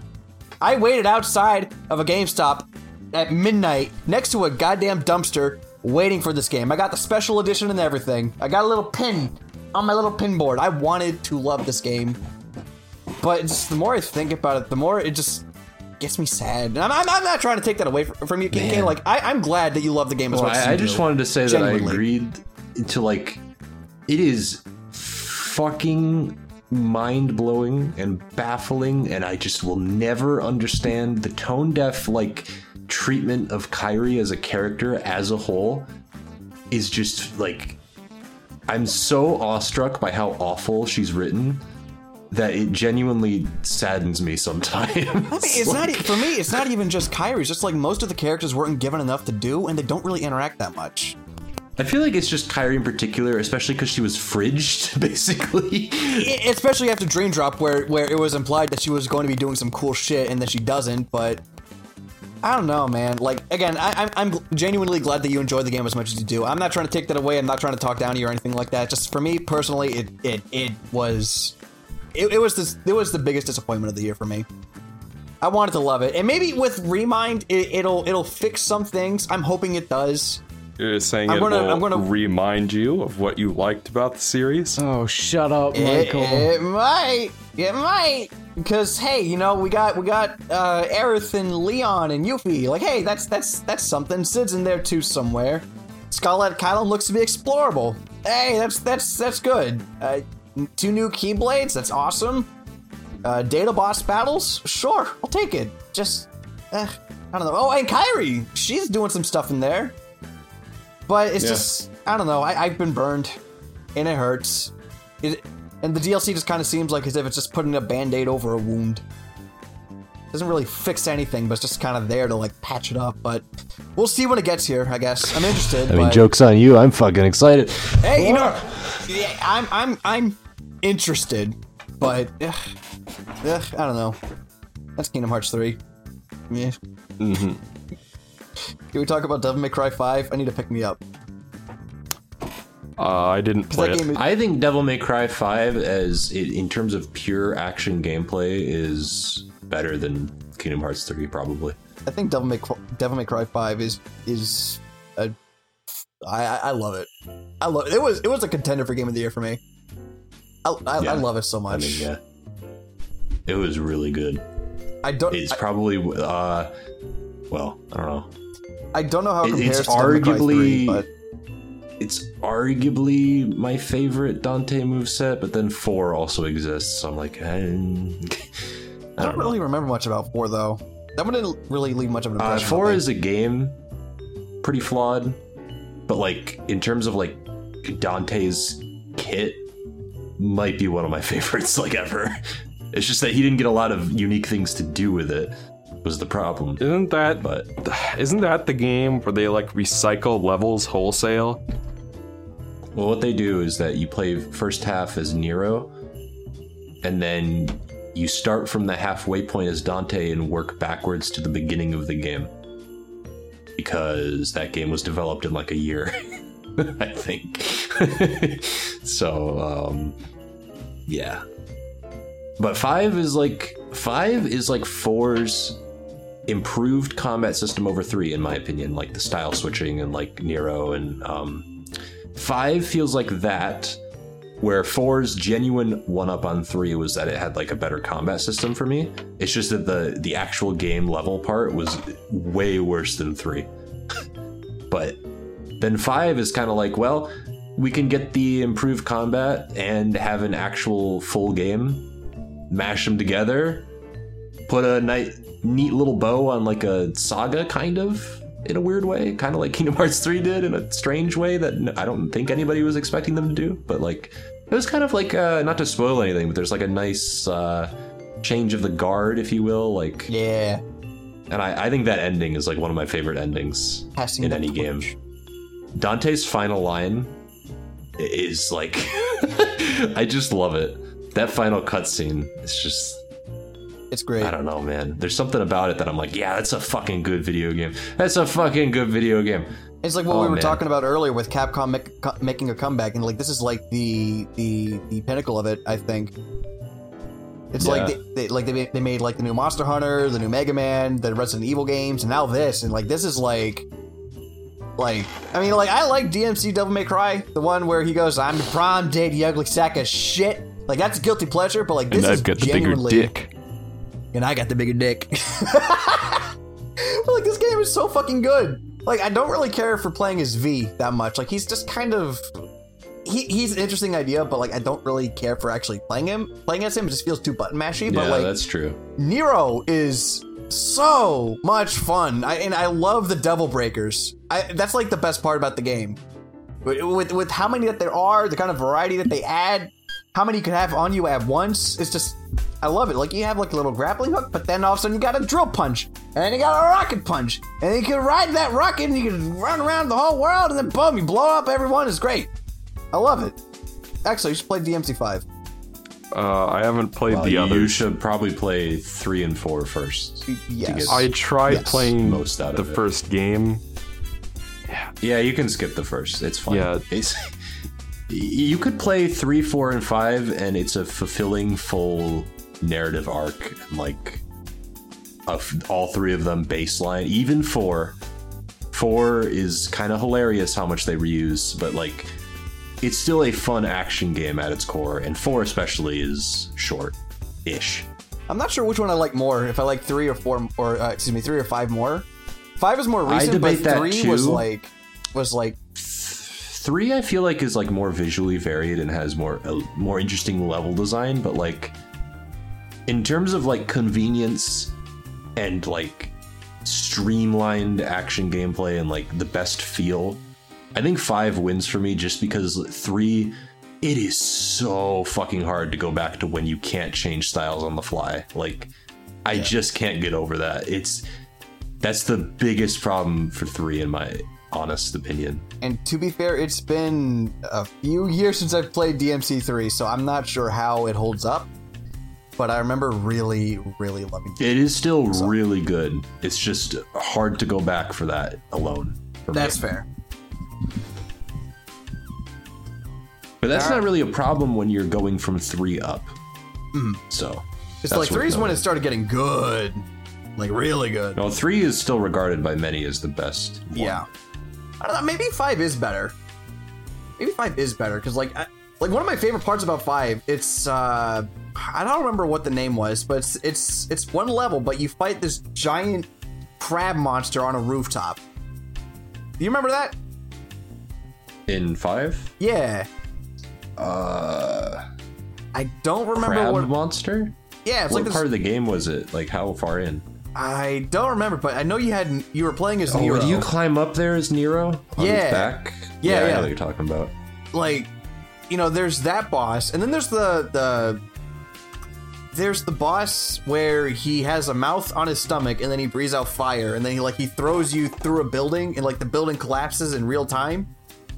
Like, this game is really, really impressive in terms of its scale. It's on the RE engine. And which it's on is the the same RE as Resident Evil 2, so it looks real good. Yeah. This is like one of the few games where I play like on this generation. It's just like, no, this feels like a current gen game. Not like a PS3 game that's up-res or anything like, no, it feels like current gen. You can't get this on PS3, son. Yeah. I loved it. All right. Last but not Pokemon. least, Fire we forgot Emblem. about Pokemon. We forgot about Pokemon. Can we not? All right, let's I not. really Let's not. don't. We can, but like, oh my god, No. do not get me started on Pokemon. or Let's I will not. blow a gasket. Why don't we keep Pokemon brief? I No, think it's fine. let's I think it's not even. I'm a veto it. I'm gonna put a veto on it. I You don't were the wanna one talk who about brought it I up. I am at the point. I am Michael. at the point with Pokemon where I cannot stand talking about it anymore. So I just Then don't we want to won't. do it. We're gonna veto it. I just wanted to I'm put it at out that into point. our I'm space. almost at that point with Star Wars, honestly. All right, we're gonna veto Fuck Star Wars. everything. I ain't getting into that shit. Last game, Fire Emblem. I'm falling asleep. Michael, Fire take it Emblem. away. No, Let's Michael. see. Michael. What? With Fire Emblem? Take it away. I haven't played Fire Has Michael Emblem. even played Fire I I know, don't know take what it to away. say about it. Take it I don't- away. No. It's your turn. Take it away. Fire Emblem Three Houses. It sounds like a visual novel crossed with a strategy game. It looks... I don't know. Maybe I'd like it, maybe I wouldn't, but it just didn't seem like worth spending $60 to find out, so I didn't get it. You should. I feel like Ryan should lead Oh. because it's his game of the year. Game This of is the year. my game of the year. Yeah. So I also let it be known that I'm not really an expert on Fire Emblem. I got into Fire Emblem with Awakening, and then I went back to Path of Radiance, tried out. So I don't really have a lot of Fire Emblem underneath my belt. But what this feels like to me, it feels like Fire Emblem Fates done the right way. Because with that game, it's like they take the game, and then they split into 2 separate copies that they sell for full retail price, and then they sell you the true ending for DLC for $20, right? I fucking hate Fire Emblem Fates. I think it's scummy and garbage. But with this game, you get 4 routes straight off the bat in one cartridge. What a concept. There's multiple paths to take. And each one, from what I understand, because I haven't beaten this game yet, like one playthrough for me, and it was, I took the shortest route. It was about 40 hours. There's a lot, like, this is worth $60. It's not like the most graphically intensive game. It's not the most graphically impressive, but it has a really, really good story with really, really good characters. And it's just like, it feels, yeah, God, it just, KK, help me out here. Help me out here. There are I love this things it game. does to not spoil it, where you passed the time skip mechanically, where I was like, oh, you're gonna make me kill some people, like, Yeah. you know what I mean? Like, you have performed an emotional gut punch, sir. What was your first route? Was it the Black Eagles? Edelgard. Edelgard? Specifically where you side with her. Right. That was my first route. There is again, without spoiling it, there is a point in the game where revelations are had, and you have to make a crucial decision that will change the game. And I was staring at my fucking Switch on the toilet, mind you. I was taking a shit while that was happening too. So I was staring at this fucking screen for like 5 minutes, jaw agaped, just trying to figure out what I should fucking do. Yeah, I had a similar dilemma because I was like, well, I love Edelgard, but like some things that happened there made me like, I was like, I don't know. And it's just like the fact that this game was able to make me feel something like that, you know, especially after being burned by Fire Emblem Fates. It's just like, it feels good. I know a guy who follows my channel. He used, I'm gonna call you out. His username used to be Fire Emblem and Pokemon Will Never Be Good Again. That was his fucking username. This game comes out and now he changes it to like FF and Pokemon Will Never Be Good Again. So it's just like, if diehard Fire Emblem fans are raving about this fucking game, saying how good it is, it's a testament to how fucking good it is. It's a genuinely good game. And it also has some things with, it also shares some similarities to Path of Radiance, where in that game, every party member would have like bonus EXP after a map, or after you clear a map. And that'll help you, it helps to avoid grinding, for example. You know, it gives you some extra EXP for the character who might need it. And in this game, like, you can also like pick and choose like which character you want to have level up with certain traits. You can make them certain classes. They'll be better with certain classes, but like you can make them whatever the hell you want. And that's something you can also do in Fire Emblem Awakening. So it has like all of these mechanics that were from the previous Fire Emblem games, or at least the ones that I played and enjoyed. And it all culminates? I don't know how to fucking say it. It's all here. And it works great. Yeah. There's a mission. I don't think you would have done it, Ryan, because it's on. All right. So what I did Edelgard and then Dimitri. I'm doing Dimitri right now. Still need to do Claude. There's a mission late that you don't do if you side with Edelgard, which is kind of why it's hard to talk about this in specifics, but when I was on Dimitri, there's a time skip level reunion kind of thing. That is legitimately that level, favorite level in the game, because it is. I have never seen a level that is like blends every part of the experience together, and like that level made me be like, oh, this is one of the best games ever. But I know exactly what you're talking about, though. Do you? Yeah. The reunion battle after the time skip, and Claude goes like, "Oh, as far as class reunions go, this is like the worst in history." Yeah, I know exactly what you're talking about. That map, holy shit, is like, first of all, past the time skip. To not spoil things, there are people you are asked to kill that you have maybe formed emotional attachments to. And that shit is like, okay, so on a gameplay level, it is interacting with the story in a way I've scarcely seen before.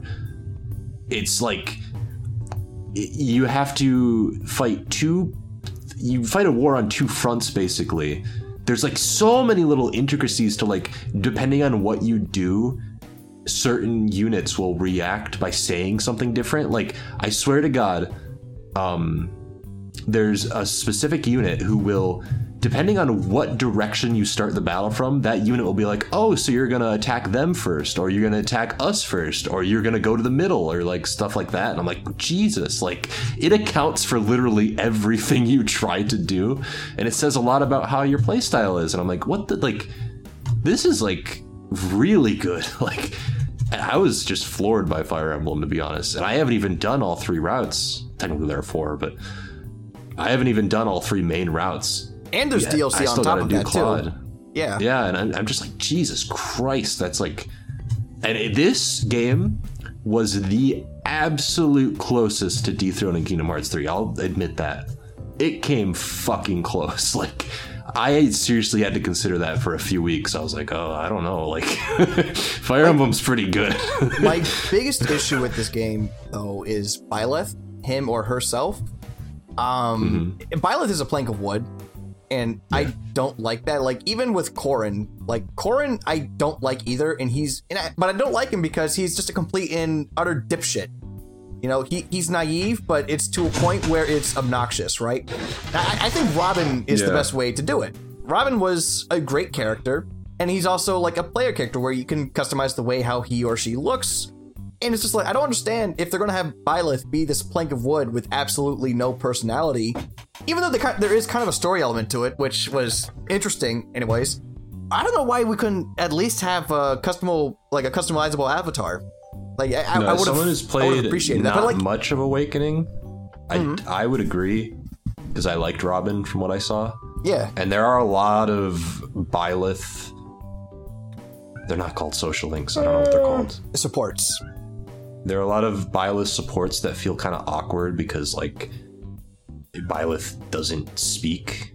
Yeah. And there actually is a narrative reason why, but it's, which I appreciate kind of, but it's also like, Like for a bit of context, my sister was also playing through this game, and she hates Byleth because she was having a conversation with, I think it was Bernadetta, and she made a choice that she didn't really understand what it meant. She thought it meant one thing, but Byleth interpreted it as another way that was apparently insulting to Bernadetta. But my sister didn't mean for it to be that way, so, you know, there wasn't really that connection there. You know, there was a lack of clear communication between the player and the avatar, so... I mean, but that never really bothered me too much, but, like, that's really my biggest complaint, and even then, it's not really anything that breaks the game for me.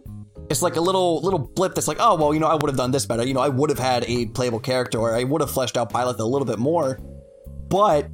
the cast of characters that you have in each of the houses, I think they're genuinely great. Like, I already have like a route planned where it's like, I did Black Eagles first with Edelgard, then I'm going to do Claude, and then I'm going to do the 4th route, then I'm going to do Dimitri, and then I'm going to have one more Black Eagles route as my main canonical run. But in that last run, I'm going to bring over everybody that I possibly can from the different houses, because I don't want to kill anybody, because I love them all too much. It's like the first, like, is this the last game since, like, the last game that made me do that was Fire Emblem Awakening, where it's just like, where I would have, like, you know, I would plan, like, who would go with who to give me the best stats, and then who would also bring me the best child who has the best stats, and then who would I pair them up with? You know, I'm going to make Donald into a mercenary. I'll make Muriel into a Dark Knight. I'll make Frederick into whatever, a Wyvern Rider. Why not?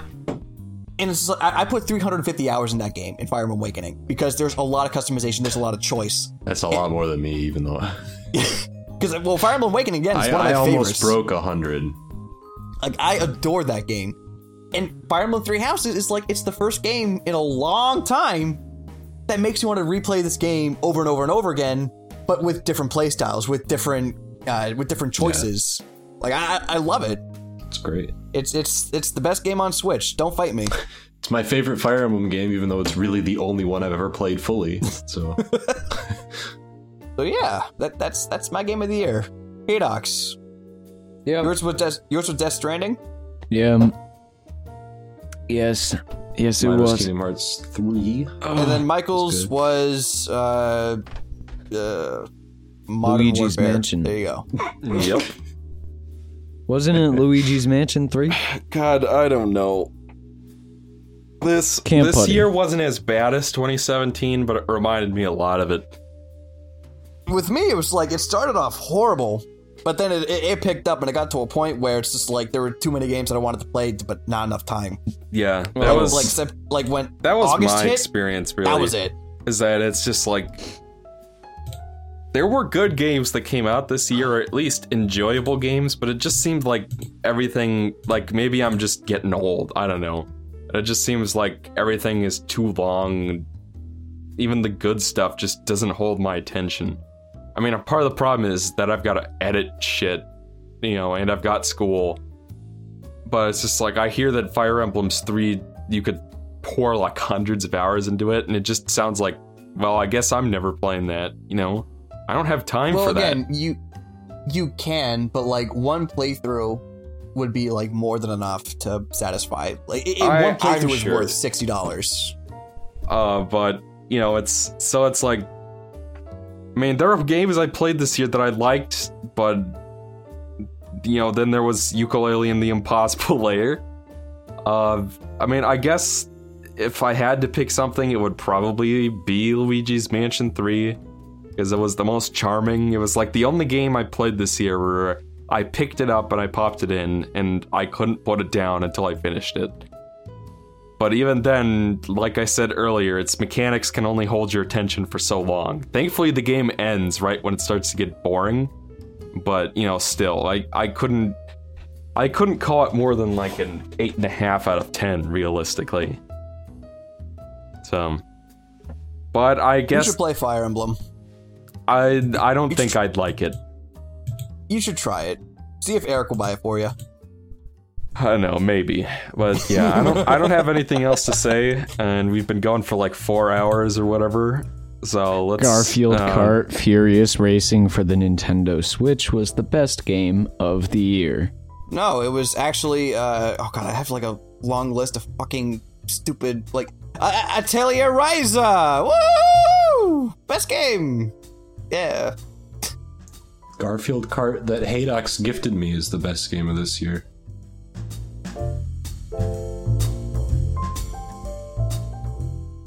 Please check out our YouTube channel for video versions of all our podcasts. The music used in this podcast is as follows: Aces High, Airport Lounge, Ashton Manor, Awesome Call, Bittersweet, Bossa Bossa, Chucky the Construction Worker, Continue Life, Cool Vibes, Crinoline Dreams, Dispersion Relation, Disquiet, Eternity, Funnin' and Sunnin', Funky Chunk, Hard Boiled, Hepcats, Honeybee, In Your Arms, Intractable, Jazz Brunch, Lobby Time, Local Forecast Slower, Meatball Parade, Mining by Moonlight, No Good Layabout, Novelle Noel, Octo Blues, Porch Blues, Porch Swing Days Slower, Shaving Mirror, Sidewalk Shades Slower, Spyglass, Street Party, White, and Winter Chimes. All of these tracks were composed by Kevin MacLeod of Incompetech.com and are licensed under Creative Commons by Attribution 4.0. You can find this license at https://creativecommons.org/licenses/5/4.0/. This episode was edited by yours truly, Exoparadigm Gamer. You can find me at youtube.com/c/exoparadigm gamer. Thank you all very much for watching our podcast, and we'll see you all next time.